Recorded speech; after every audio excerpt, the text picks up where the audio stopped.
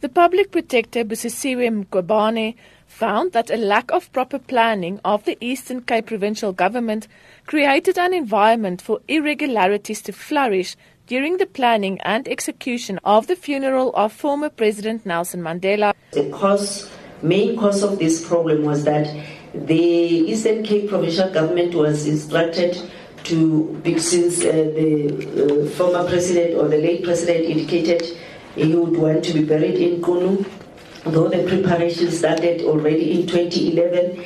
But then when the incident occurred, then they had to look for money which they didn't have, or the money which they utilized, it's not the money which they were supposed to have utilized. The Eastern Cape Development Corporation, the Eastern Cape Parks and Tourism Agency, the Buffalo City Metropolitan Municipality, the King Sabata Dalinyebu local municipality, as well as the OR Tambo District Municipality were identified as places where money was unlawfully wasted. The report of 333 pages contains incidents, for example, where 350 rand was paid for one T-shirt.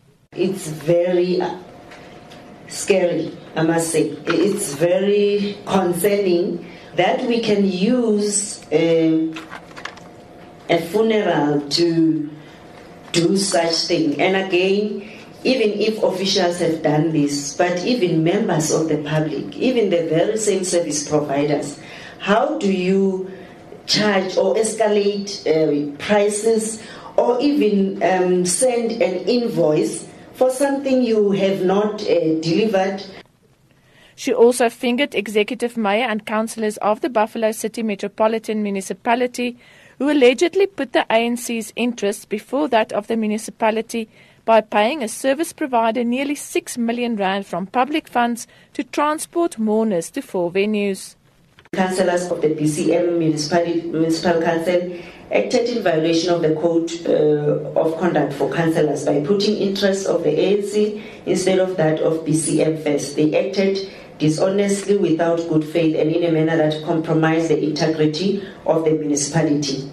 Mkhwebane's remedial action includes that the Special Investigations Unit investigate the allegations contained in the report.